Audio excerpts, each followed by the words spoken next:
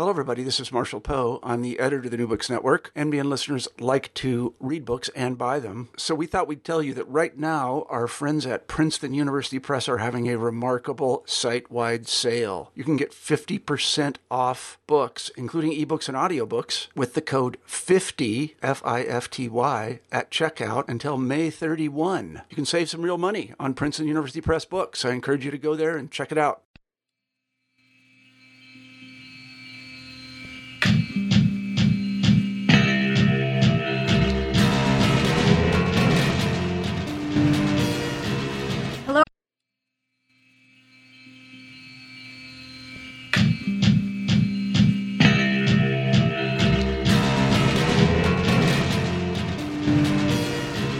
Hello everyone and welcome to New Books in French Studies, discussions with scholars of France and the Francophone world about their new books. I'm your host, Roxanne Panchasi.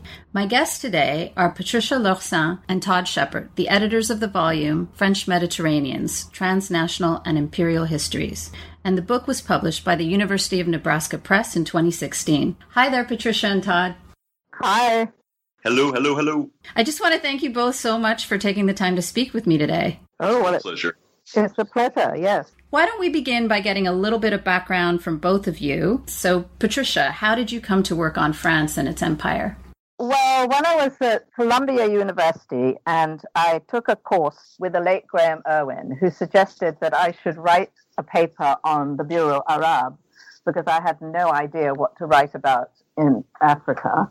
And I was so intrigued by what I read, and I came across all this literature about the Kabyles, and there was nothing in English about them at the time, so that got me going on Africa and really North Africa. I also grew up in the Middle East and North Africa, so it was a double sort of whammy, so to speak. I was very interested to pursue that. And Todd? So I kind of decided to come to French history for bizarre reasons. The way I came to it was through a paper that I did with Louise Tilly and Eric Hobsbawm at the New School at the time. It was a course on revolutions, and I kind of ended up doing a paper on was the Algerian Revolution a French Revolution? And it was at the time a tactic to get into a history program and get a PhD fellowship and then skip over to American history. And then I realized that this topic was really compelling. And that it would also allow me to go to France to do research rather than travel the United States. So that was the premise. And then as I began to think about it in my first year at Rutgers University, where I ended up working with amazing people, you among them, I would say, but also my advisors, Bonnie Smith, and eventually Joan Scott and others. The question of how does decolonization affect the former colonial powers seemed to be really important, kind of shaped by post-colonial theory and other discussions. And this was in the early 90s when I began. So that was really, the French-Algerian question was what led me to French history and even history as a discipline, I would say. Todd and I have known each other for a really long time, but I didn't know that story. I just want to ask you now both about the genesis of this collection. How did the two of you come to work together and specifically on this project? Patricia, do you want to start us Yes. off? At the University of Minnesota, we have a French Mediterranean collaborative. And every year we have either a workshop or a conference. And in 2011, we had one on Mediterranean identity. And there were a lot of people that attended, a lot of scholars from all over the States and elsewhere. But the percentage of modernists was very small. And one of the aims of this workshop or this conference was to produce books as a result of the people that participated. So Todd was a participator, and there were only three other people. And so I asked Todd if he'd like to co-edit with me and get other people involved so that we could produce a book on sort of more modern period of the Mediterranean and some aspects of the Mediterranean. And as it was identities, rather than choose the title French Identities in the Mediterranean, which seemed rather pedestrian, we settled on French Mediterraneans. And one of the themes, or many of the themes that the workshops over the years have dealt with are migration in addition to identities. This year we're doing violence. so it really arose out of that workshop. Todd, maybe you could say a little bit about the experience of the workshop, what you recall from 2011, it sounds like it was. Well, yes, and I think this is very accurate. I mean, I was excited to be invited, in particular by Patricia. I mean, Patricia's work, of course, Imperial Identities was such a foundational text for any of us thinking about France, French history in the 1990s, and that, I mean, thinking at that period about the past. And then Patricia, in particular, had invited me to what had also been an absolutely crucial conference for me previously at Texas Tech that also resulted in a super volume. It was like the first conference I went to when I just started at the University of Oklahoma. So I was excited to see Patricia in her new home. It was not that new at the time, but still new to me, in Minneapolis, St. Paul. And it was such a great group of scholars that were there. And I have also just a really clear memory of Patricia suggesting we go out to this, what turned out to be a really great diner, and presenting this possibility. And again, one of the things that I want to just reiterate that Patricia had said is how we both, I mean, obviously her first book and my first book, which was heavily, like much of the work that mattered to a lot of people that appeared in the 1990s or a little after, was so focused on questions of identity that we were both excited to kind of think about something different. And so the way that, and I'm quite sure it was Patricia who suggested this, the French Mediterranean's framing, immediately proved, I think, really generative to both of us as we began to talk about possibilities, and then really seemed to capture a lot of great work. And again, to point out something that, again, Patricia already said, part of what was exciting about the conference or the workshop that I was involved in was this discussion with people working in all different chronological periods, as well as an aspect that we really foregrounded, people coming at this from all different geographical training, and to be able to think this Mediterranean question or frame in the context of the late modern period, the 19th and 20th century, was immediately seemed compelling. I just want to ask you both some logistical questions. So you have a workshop. How did you get from the workshop to the group of scholars who are collected in this volume? Well, nearly all the scholars were not involved in the conference. I mean, I'm a co-convener of this collaborative, but there's a medievalist, an early modernist, and me as the sort of modernist. And the vast majority of the people that were attracted to this to begin with were either early modern or medieval. So I felt it really important to get much more focus on the modern period.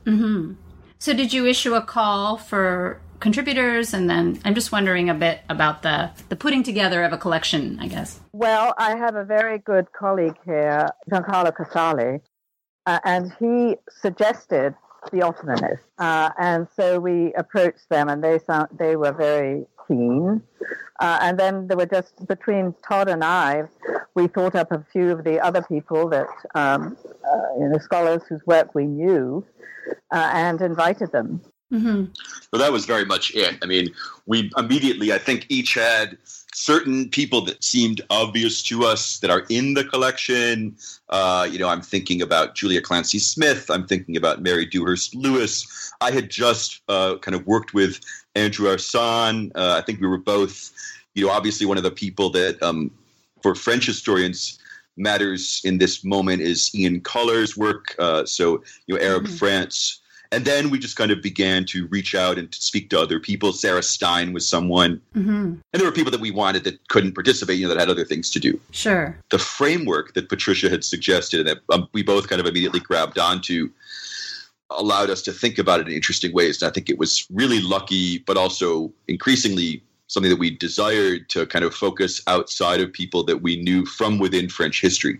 So that was something that the kind of rolling effect of, let's talk to this person and maybe they can suggest somebody and then, find something. But it was also something that came from Patricia's, deep involvement as co-convener, that she'd been really aware of all these different strands of discussions that are in other chronologically distinct areas of Mediterranean studies, so that the Ottoman period became obvious. So one of the really interesting things that had arisen during the various workshops and collaboratives was the idea that the notion of the Mediterranean was, as a sort of unit, was essentially a Western one. And of course, this is something that's debated. A lot of historians of Islam and the Ottoman Empire don't see it like that. But this is why we invited the sort of Ottomanists, because I thought this was really interesting to see the way in which the Mediterranean was conceived in other historical areas other than France or Europe. I just want to linger for a second on the plural of the title. The two of you describe the collection in the introduction as one that, and I'm quoting you here, reveals the significant French element in the 19th and 20th century making of a singular Mediterranean. So could we talk a little bit about this idea of pluralizing the Mediterranean and how that emblematizes the shift or the intervention that the collection is making? Well, very often when one thinks of the French Mediterranean, one looks at it very much from the perspective of France and Algeria or France and the Maghreb. So I think what was important to us was to go beyond that. And as Todd mentioned, Ian Coller's work was very important in rethinking the whole periphery of the Mediterranean in terms of French influence or what had influenced France as well, not just how France had influenced other areas. So I think that's how we sort of came upon it. Do you want to add to that, Todd? A little bit, yeah. Just to extend the discussion that Patricia in the introduction did such a great job of mapping out for us this expansive discussion about the Mediterranean, kind of anchored in Braudel and Goitan, more recently revised. But one of the things that she was able to really make clear to me is how the idea of the Mediterranean as a geological entity was something that anchored these earlier discussions and the more recent revisions of them. The Peregrine and such. And now I'm forgetting the title of the Savage Sea or something. And one of the things that we're so foregrounding, of course, is the political challenge that had inspired a lot of thinking about margins versus periphery, the need to think multiplicity, so that in the modern period, of course, this idea of a unitary Mediterranean was something that was so necessarily political and related to imperialism. I mean, I remember just, this is not something we put in the introduction, but when I was first starting my work, I remember talking to an early modernist he was reminding me of, hey, Braudel theorized and wrote about the Mediterranean in the midst of what? In the midst of the Algerian War. If you think about Anne Thompson's fundamental work on colonial enlightenment, one of the things that she made clear, decades ago, and that other people have, and I'm thinking of Gillian Weiss, for example, have made clear more recently, is how the idea that the Mediterranean was connected was something that was widely perceived in Europe and in France in the late 18th century, and then the idea that it's wholly it's a point of division is this anchor for what Edward Said would identify in the 19th century version as an Orientalism, but that also explicitly, as Gillian Weiss and others have shown, sets the stage for the invasion of Algeria as something wholly foreign.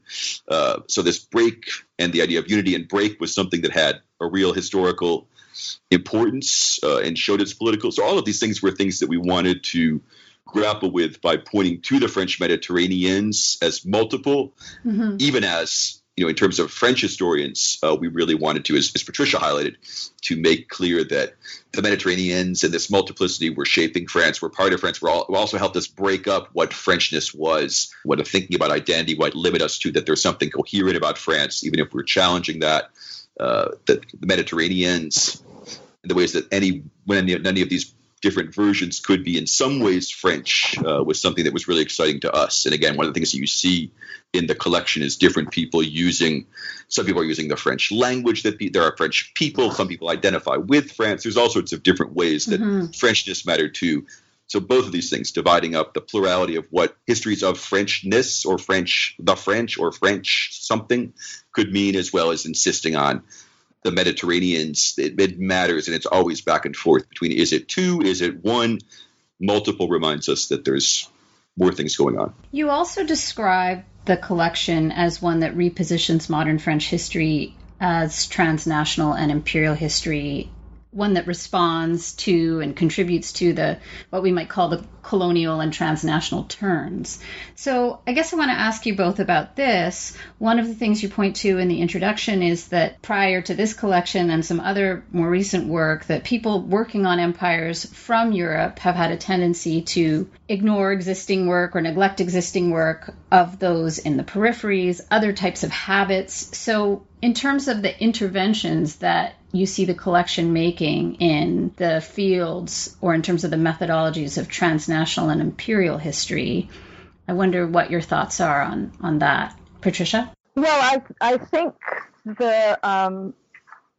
the articles that deal with the Ottoman or sort of Middle East and the non-French territories, non-French colonial territories, I think are very important in bringing that dimension out. What do you think, Todd? Well, I think that as the title suggests, and as our original discussion suggests, 2011, 2012, I mean, obviously transnational had been a big theme since the late 1990s, early 2000s. But it increasingly also seemed like maybe an alternative to the colonial, to the imperial, that if the imperial turn had kind of reached had done its work, let's look elsewhere. And so one of the things I think is working on this project really pointed out to us is that, of course, we want to think about the transnational. Everything is not reducible to the colonial. And in particular, by not thinking about just the colonial, it does allow for, as Patricia just emphasized, things coming from the Ottoman world, things coming from Morocco, from Jewish discussions between Morocco and what became Algeria, that those things matter. But at the same time, we want to hold, as the introduction also makes clear, I mean, the 19th and 20th centuries, those that we cover, are deeply, deeply shaped by Western imperialism writ large. Spencer Segela's piece really brings in U.S. imperialism, for example, and certainly French imperialism. So the risk of transnational eliding the imperial was one thing I thought we wanted to do, but at the same time, really push this discomfort or this critique that people from other fields were suggesting of the transnational, clearly from a U.S., maybe not a North American, but a U.S. kind of point of view, tended to be Americanist, kind of, we're going to do transnational history and just exporting themes outward into the rest of the world, into the Caribbean, into Europe, et cetera, without really grappling with the historiographies, the discussions, the work that had been done by people there or people who were experts there. So that was another, big concern. And as Patricia said, I think having so many people, a majority of contributors who came from without France and without Europe, I mean, from outside of European histories, was really helpful in that. I think another important thing is that very often when one sees a transnational history, in fact, only about 2 or maybe 3 countries are involved. And I think that one of the really refreshing things about studying the Mediterranean is that there are so many different, I won't even say nations, but sort of ethnic groups and cultural and social backgrounds that create a really rich historiography. So I think this was really one of the important things, was to show that it wasn't, French transnationalism wasn't just across the Mediterranean, but it was encompassing all the Mediterranean. And I think, it was unfortunate, really, that we weren't able to get, say, an Italian historian who also could have contributed. But of course, we had 12, and there's just so much you can take in. But perhaps a second volume. I want to ask a little bit about some of the other things that are specifically not in the volume and the decisions around not covering certain material or issues that have maybe been covered elsewhere or that are different from the project that you were both interested in. You note that this is not a collection about how non-French or colonized people refashioned France, that it's not reaching out from France and back in that way. And you also note that this is not a collection that deals specifically with the question of French Orientalism or with the Berber question So I just wanted to ask about those things and other things that you may have made the decision to not cover in this volume. Maybe I can speak to that first. I think that the introduction does obfuscate what a couple of, certainly some of the articles, and I'm thinking about, for example, Ian Culler, Ali Yasiloglu really contribute directly to discussions of how France is framed and redefined from outside of France. Also, in the more recent period, I think that Mary Lewis's work here is in the book, but also Spencer Segela's work. All does that work too. So I think one of the things we were trying to do in the introduction is to position how we wanted people to enter into the book as a whole. So and I think different authors obviously were still participating in that, but it was a decision. Again, we made it. We didn't want it to be about French identity, and therefore, since that frame was so weighted in it and so important to our own previous work, I think that was one thing we wanted to have people focus on, some of the other key themes that were there. Patricia, do you want to add anything? Yeah, I just want to say that, some of these articles, particularly the Eldem article, and it just shows the sorts of areas that many historians just overlook, that actually are very important in creating the notion of the way in which France expanded and the way in which other countries responded to France. I was thinking of that, and I was also thinking of the coinage, the Ames. Yes, Mark Ames. Yeah, which is, again, it's fascinating if you think of these two articles that really deal with very localized, well, at least the Ed Eldem one deals with very sort of localized influences, and yet were really important influences. You mentioned, Patricia, the fact that you felt it was really important, that you both felt that it was really important to steer the conversation around Mediterraneans towards more of an emphasis on the modern period, that you had more early modern participants in the original workshop, and that part of the aim of this collection is to emphasize the modern period. So I just wanted to ask a little bit about some of the thematic and methodological differences between the approach of early modernists, and I know that calls for some generalizations, between the early modernists and the kinds of issues and thematics that become more salient in the work of historians dealing with the modern period. Well, I think that in the early modern, certainly medieval period, of course, there are no nation states. So, religion plays a very important role. I think more and more people today are looking at the sort of gender dimensions. So from that point of view, there's similarities. But migration and the way in which groups moved around, I think this is one of the things that the early modernists emphasize. So I think that creates a different perspective. Do you want to add to that, Todd? Well, I think that, the crucial historiographical dispute that is the introduction and Patricia really, brings to the fore was the non-unity of the Mediterranean from non-European perspectives. Again, I think most of us can think back to the historiography around the so-called The Crusades, how for the so-called Islamic world, most historians would argue now that this was not a thing, right? It was one of many, many conflicts on the outskirts, on the margins of the caliphate, etc. That similarly, like the Mediterranean was one of the spaces, it was a frontier space, but one of many frontier spaces that was discussed and central to the Islamic world or Muslim thinkers, Muslim politics, etc. That's very different in the 19th century. So that kind of clearly that historiographical discussion is not applicable in the 19th century. And the 20th century, the Mediterranean seems like a whole and a unity, and that unity has been, if anyone doesn't want it to be that way, European powers are enforcing it. Again, we can think, as Patricia said earlier, think about Italy, and we can think about it in horrifying ways around the invasion, the horrific massacres in Libya in the 19-teens and 20s when Italy started to invade Libya.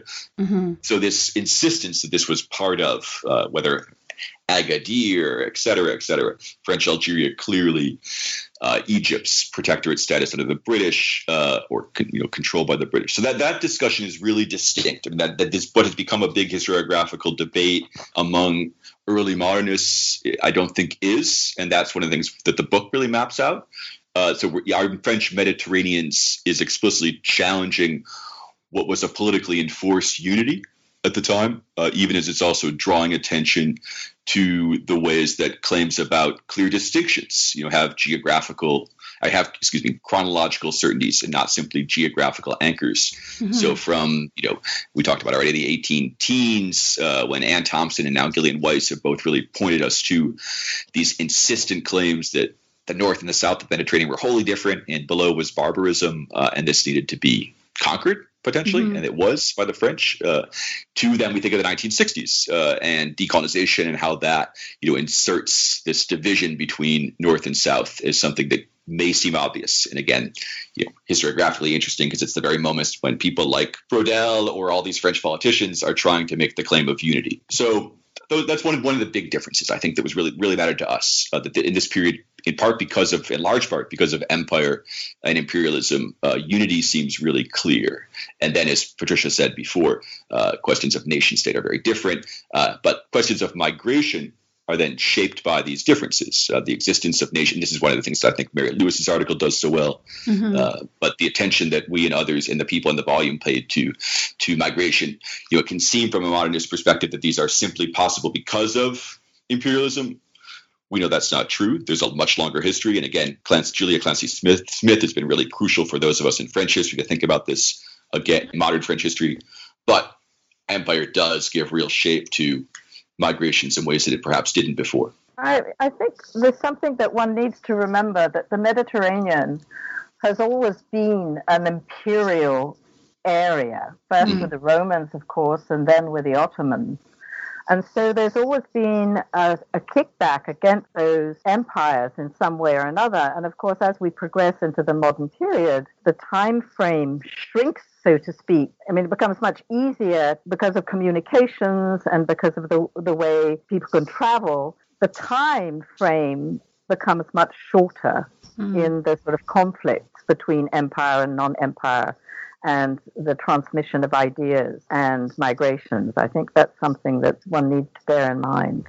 I just want to follow up on, I guess, the broad question of the periodization of the collection that runs from the late 18th century to decolonization. And I mean, there's some apparently obvious things about that, emphasizing the modern period. But to go to decolonization, I wonder if either one of you have thoughts on where the collection ends chronologically, and whether that was a choice that had to do with who came together or whether it was a conceptual decision as well. Conceptually, it matters. And I think that we have these two amazing articles, or the Kubi article, which is introducing, became a kind of touchstone for what's going to be very soon, I'm quite sure, a new book. I think it'll come out next year. Spencer Segela's book on natural disasters is also one that's about to come out, that are really rethinking the decolonization period in really interesting ways. And part of what they're foregrounding is how these certainties of difference emerge, and then also immediately get caught up in questions of power and imperialism, questions of whether it's the United States, whether it's forms of Western imaginaries, as Emma Kubi shows, around the Shoah and the Holocaust, in shaping how people were able to think about French camps that were, in which they were shoving all these Algerians. So that made a lot of sense to us, I think. But at the same time, though, the work that we found was so dense in the 19th century, and we just got such great work that it made so much sense to kind of home in on that too. But the work that we received as well, and the stuff that we saw, I think really convinced us that it was worth thinking about this decolonization moment as not an endpoint, but a nice kind of a break point chronologically and in terms of the coherence of the different pieces, something that begins in the late 18th century and takes a different shape, I think, perhaps after the 1960s. But again, the second volume might include that discussion too. Patricia? I think one of the interesting things too is if, for example, one wanted to push the idea of the French Mediterranean after decolonization, we'd have to look much further than just the rim of the Mediterranean. I think we'd have to look to the sort of southern shores and beyond. And the one article that does sort of hint at that is the article about the Mazab, because that's much lower down.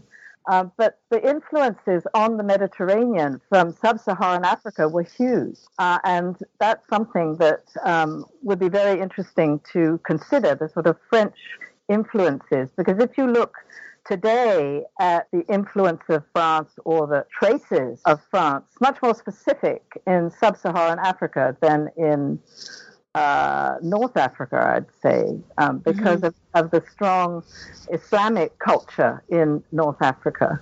Whereas if you look at French West Africa, the traces of France really lasted up until this present century.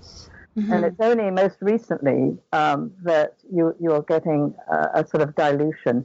The other thing I should say is that although nobody realized it at the time, I think after the decolonization period, you have the serious rise of the American empire. And you know, whatever one might say is it's an empire that's not an empire, or the empire without any clothes, or however one wants to describe it. The fact is, it is very much an empire. It's just an empire in a different form. Todd, did you want to? I mean, one of the things that we, the Mediterranean studies and thinking about the Mediterranean obviously has been shaped by Atlantic world historiography. And one of the things that Atlantic world historians are finally beginning to grapple with explicitly is how essentially this was a Cold War historiography, right? I mean, that it was about anchoring the North Atlantic Treaty Organization, anchoring these different. And so here we might think of Turkey as the hinterlands. But this very moment that, I mean, part of this other project, if we think of Braudel and the fight to keep Algeria part of France, is a different vision of how the world could have been imagined. I mean, sort of in the 60s and 70s, part of what made the Mediterranean exciting to people was they seemed secondary, marginal. The world was really now anchored, as we were told, the history of civilization, the West, et cetera, was anchored in the Atlantic world. So I think that, that periodization too is interesting. I mean, the historical period in which we stop the volume in the 1960s is also the historical period that the historiographical production that marginalizes the Mediterranean and thus makes thinking about its wholeness via Braudel and others and Goitan so interesting. And then from our perspective, it becomes easier to see how that was something that happened historiographically. And I think, again, from the Atlantic world historiography, questions of hinterlands, again, Sarah Stein's work as on Dreyfus in the Mazab, in the Sahara, is where there's an explicit grappling with that, but where we break really clearly from the Mediterranean as something that touches these different areas and help us think differently with it. But again, more work needs to be done. Yeah, that's a very good point. I wanted to just ask a little bit more about the way that space runs throughout these essays, sometimes physical space, sometimes imaginary space, coast and interior, and of course Sarah Stein's essay is making me think about that the most. I think there's another issue of microregions coming up. So, yeah, how you think about these essays intervening with respect to questions of space? Well, I think one of the important things that this volume contributes is it shows the very different types of space that are important in creating a notion of a French Mediterranean. Very often when you have histories, they're sort of focused on one particular type of space. But here I think what is important is that it's not only geographical, but it's also intellectual. Very much. And one of the ways that we tried to signal that, of course, was that there are 3 sections of the book. And one of them is about maps, position in terms of maps. The second one is position in terms of frameworks, shifting frameworks of migration. And the third one in margins. So we wanted to really, make explicit this idea that these Mediterraneans, these different ways of deploying, articulating, invoking French or France, or what Frenchness is, that different authors are using in this project. They were both things that actors at the time were using, and they were analytic categories. And that back and forth, of course, is something that history as a discipline, as an approach, is particularly committed to, constantly trying to think with actors categories, historical, avoid anachronism, and at the same time constantly needing to deploy frameworks, whether it's narrative frameworks or analytic frameworks or theoretical frameworks, to think that material and to make sense of it. I wonder if either one or both of you has more to say about the structure of the volume in these three parts that Todd has conveniently allowed me to segue into. This first part of the book focused on rethinking Mediterranean maps, maps to rethink the Mediterranean. The second part, shifting frameworks of migration or migrations across the Mediterranean. And the third part of the volume, margins remade, in parentheses, by the Mediterranean. So it sounds like the question of space was really at work in thinking about these three parts, and especially the naming of these three parts and the conceptualization. Were there other things that you all were thinking about as you divided up these essays or thought about how to organize them and structure the volume? Patricia? Well, I think the first thing, before we actually thought about the actual sections, we really wanted to think about who was contributing and what they were going to say. And it was as a result of having agreed to get these various articles together. And when we looked at the brief summaries that they provided and their titles, we started to put them into these different categories. But then once we actually read the articles, again, there were occasional shifts that we made. So I don't think, at least I can't remember, that we sort of thought these particular groups right at the beginning. I mean, we had the idea of breaking the volume up into different sections, but a lot of it depended on the authors and how they were going to, what they were going to produce. Todd? Yeah, I would say, I'm looking back at some of the earlier versions. We'd lined up things about revolutions, conflicts, politics and policies, migrations and displacements, Arab, Jews, Kabyles. We had we had a different lineup at that point. So I think we had a different set of questions, and the idea of really foregrounding Mediterraneans, the multiplicity, by foregrounding this question of the frame, use for the utility of it, the Mediterranean, this Mediterranean, which Mediterranean, when, and how this differ over time, differ for different historians, different scholars looking back, just as it differed for different actors that are being studied, was the way that we kind of ended up putting forward to people to think through the different pieces, which means, so we didn't wholly rely on chronology. Again, Edam's book, article, for example, is in the second section, even though chronologically it would have gone, right with Ian Cullers, et cetera, Salugu's piece. So, but again, as Patricia said, like most historians, we kind of winnowed through the evidence that we had once we had the actual articles, and began to draw the themes that were actually in there, and then highlighted those we thought were most important to kind of foreground for everybody, but then organize them in ways that would make sense together. Am I right that all of the authors in the collection are trained as or working as historians? Yeah. But, I mean, not Europeanists. No, not Europeanists, but I just mean in terms of, I guess I'm nudging towards a question about disciplinary methodological differences and unity, and what it means to have a collection of historians, whether there were other possibilities, or the question of interdisciplinarity, either including or not including non-historians, but within the work that these historians are doing, whether they might all be historians but working differently methodologically. Yeah, I think that's really important, because whether you're an Ottomanist or whether you're studying Jewish history or French history or North African history, there are different issues and different themes and concepts that are important at a particular moment. And I think that was really one of the things that I particularly found really interesting in these different historians, because their interests and the concepts that they used were not unique, obviously, but their preoccupations mirrored the sort of preoccupations of the moment at which they were writing. And I think that was I found a very interesting dimension of this book. Todd? No, I think both Patricia and I in our work, have been very, I'm thinking of Patricia's recent book, which really draws from literary theory and the work of literary critics, as well as, deeply informed as a historian in historical work and archival work, et cetera. And I too have always been interested in these kind of interdisciplinary engagements. But with this project, one of the things that was really important to us was to home in on, again, these big discussions, Mediterraneans, imperial history, the imperial turn, the transnational histories, the transnational turn, and kind of bring them together to foreground some of the things that they hid from view, some of the possibilities that they opened up. And one of those possibilities is to create dialogue. Again, one of the concerns is the imperialism of one discipline insisting that its approaches dominate all others, or historians based in North America who work on North American topics dominate, or historians who do, most importantly, European and North American histories dominate other discussions. So really to be able to draw those things together was really useful. And one of the things that one of the keystone or touchstones at the end of the introduction is the question of sources. That is to say, there's something particular about the ways historians work that we do recognize in each other.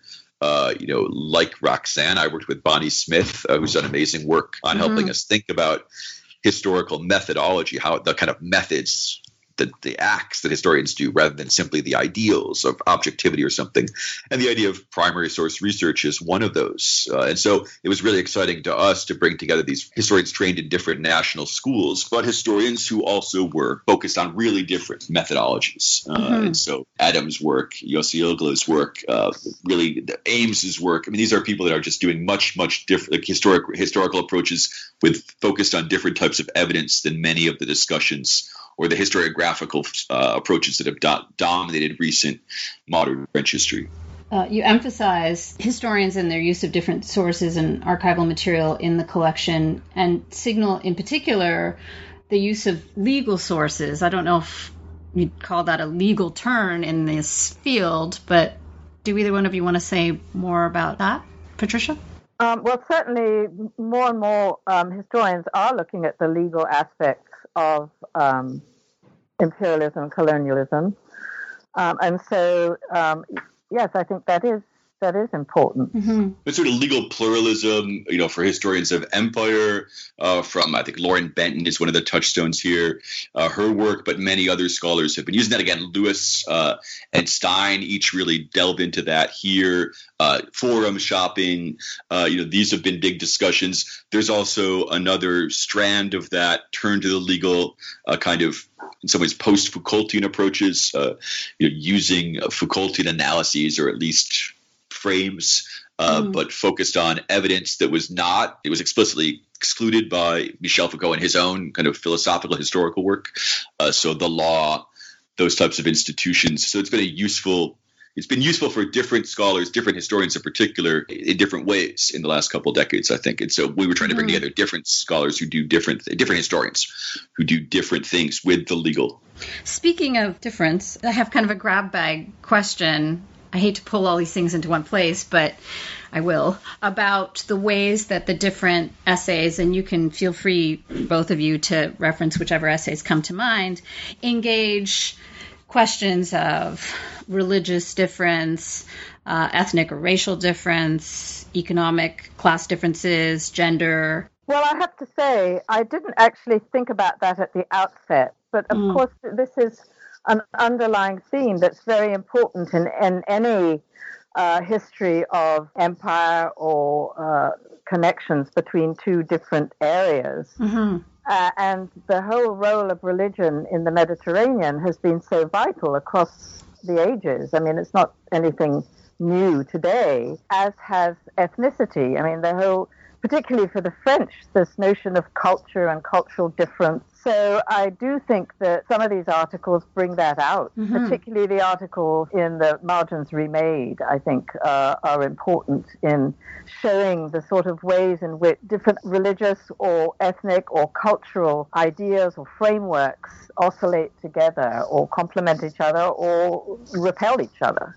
I think all the articles touch on it in some way or another. You can't consider the Mediterranean without considering all these differences and the way in which they work together or against each other. Todd? And I think, so from the first couple essays, Yosioglu and Coller's essay, both of them are using, Yosioglu actually more explicitly, the concept of East of Enlightenment that Ian Coller had discussed to really extend their idea of the Age of Enlightenment as one that included Muslim lands, Muslim actors, people explicitly thinking with Enlightenment, Republic of Letters, discussions, sources, the new forms of deploying evidence to kind of comment on society and make claims. in a Muslim context in reference to Islam, as well as in reference to European discussions writ large or Mediterranean discussions writ large. But then we also see more particular, that is something that doesn't have to be subsumed or is not simply part of a larger European history.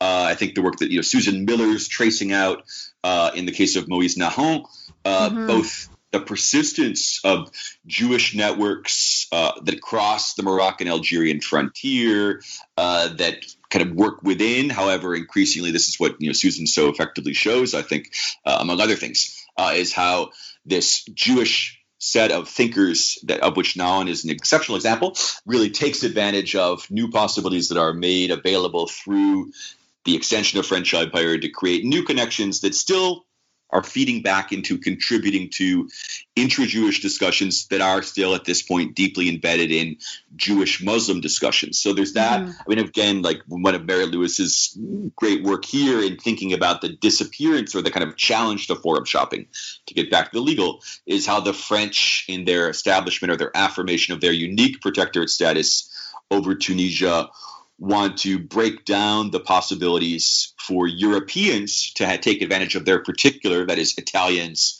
or Poles or Brits, to take advantage of particular legal arrangements between their so-called home country and Tunisia, and get subsumed into French, that is all the so-called Christians are all under one. How difficult it is to push then all the Muslims, notably the Algerian Muslims, to try to play on their French status, their nationality, even as they're being pushed to kind of align with Tunisians, but then can be an advantage for Libyans, people living in what becomes Libya, who can play on this status.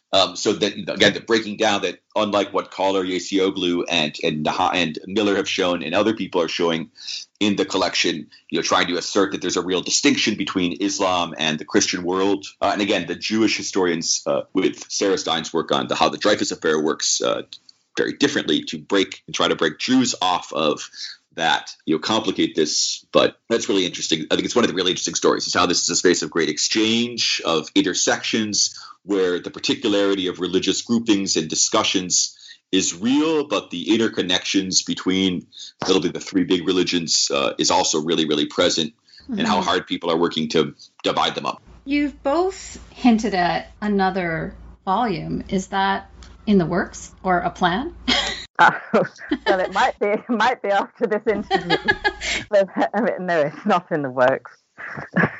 Okay, so at a couple of moments, the ideas for what could be in that next step have come up, and I just wonder whether or not I'm not going to make you commit to doing a second volume during this interview, but if you could imagine where this project or field or set of questions needs to go next, whether or not you're both responsible for that, where do you see things going? Well, I think some of these issues that have been raised in this particular volume have been developed.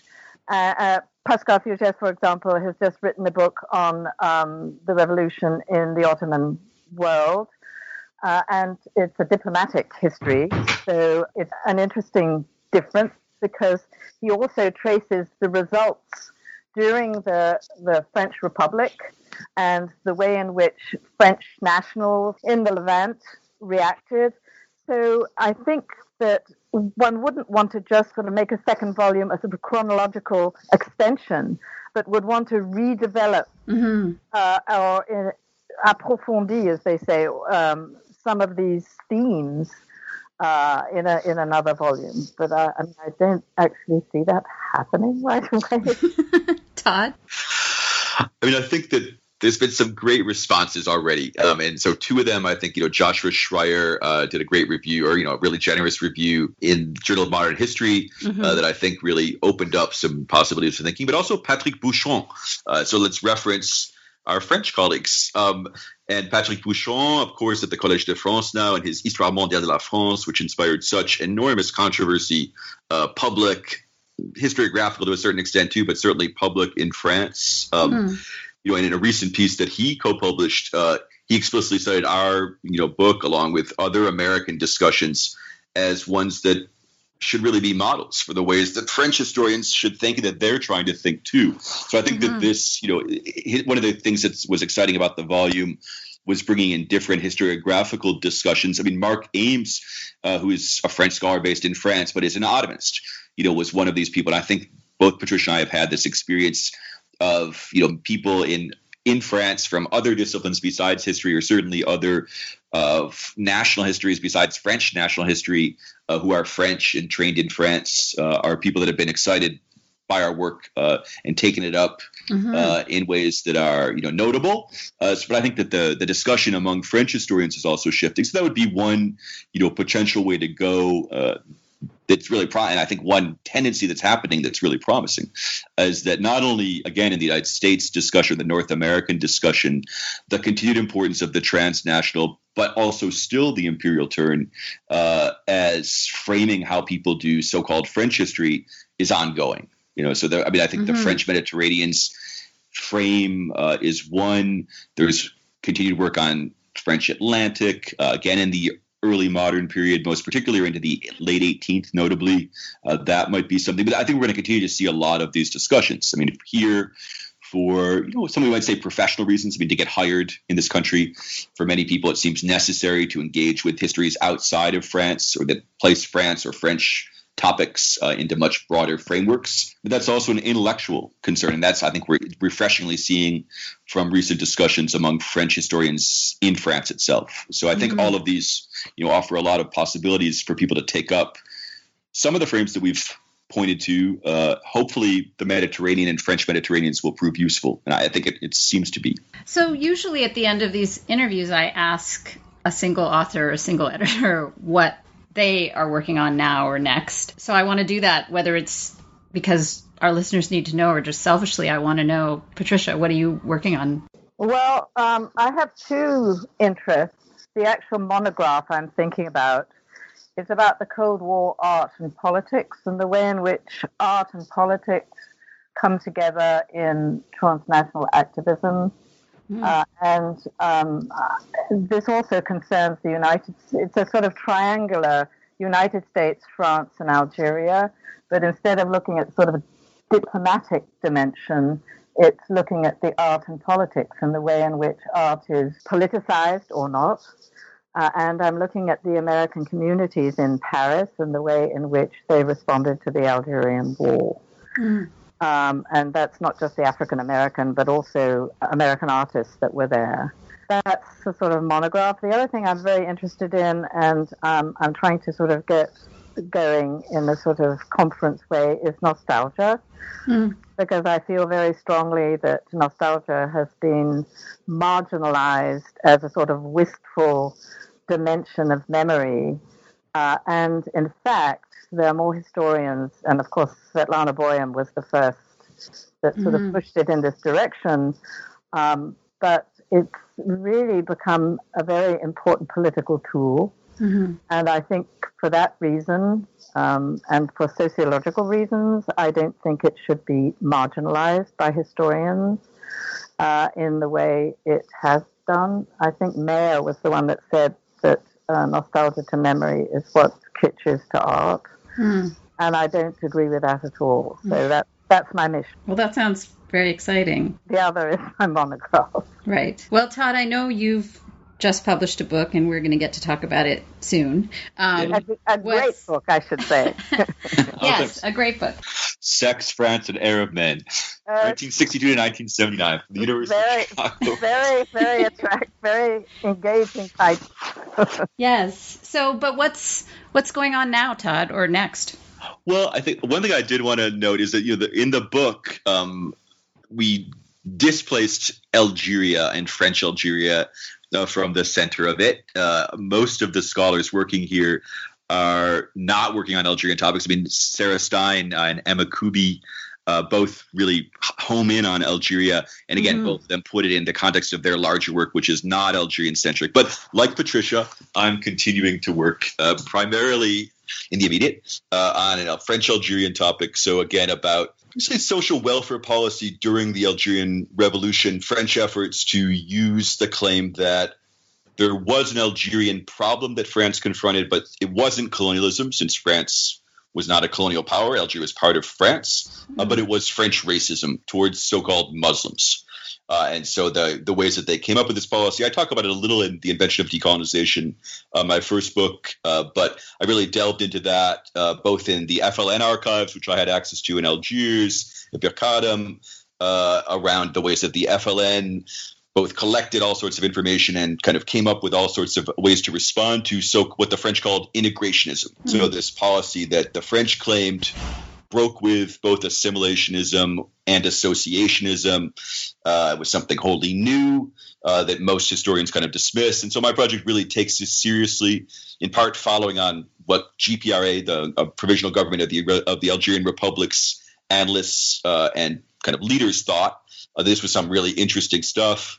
Also, again, drawing from the transnational, from UNESCO sources in particular, how the French drew these from kind of sociological and anthropological discussions in the post-war period. Notably, they kind of referenced Mexican models from the 1930s. So again, trying to trace out some of the ways that the French really, at this point, used Republican arguments, but to make claims about the possibility of identifying and recognizing racism.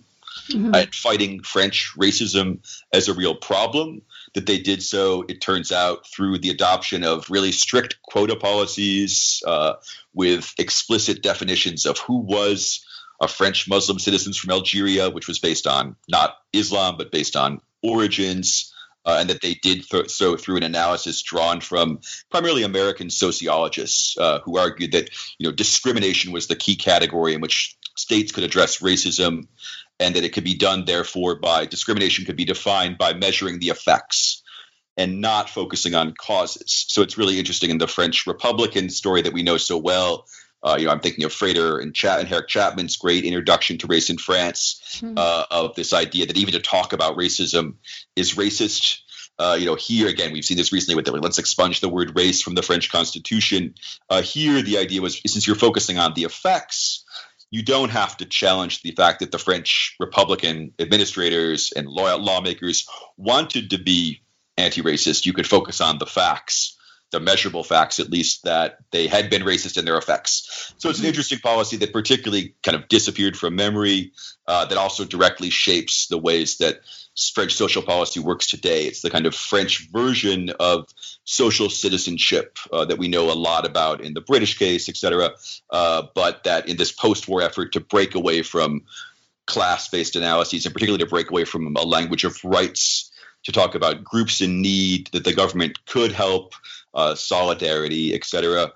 Sung-Yun Choi, Amelia Lyons have both done really interesting work in this field. So that's the project that I'm hoping to finish soon. I've done tons of research, and I'm hoping to move forward with that, and I published a bunch. But then another piece that I published in IJMES a few years ago on what happens to French laïcité discussions, again, laïcité, but hopefully maybe not wholly Algerian-centric, in the 60s and 70s and 80s when no one really was talking about this. I mean, remember, this is the period, the Fifth French Republic, let's remind everyone, funds Catholic schools. There's this whole period when people think laïcité just is not a problem, and it causes great despair among people who really are for laïcité. It causes great despair among people who want France to be Catholic.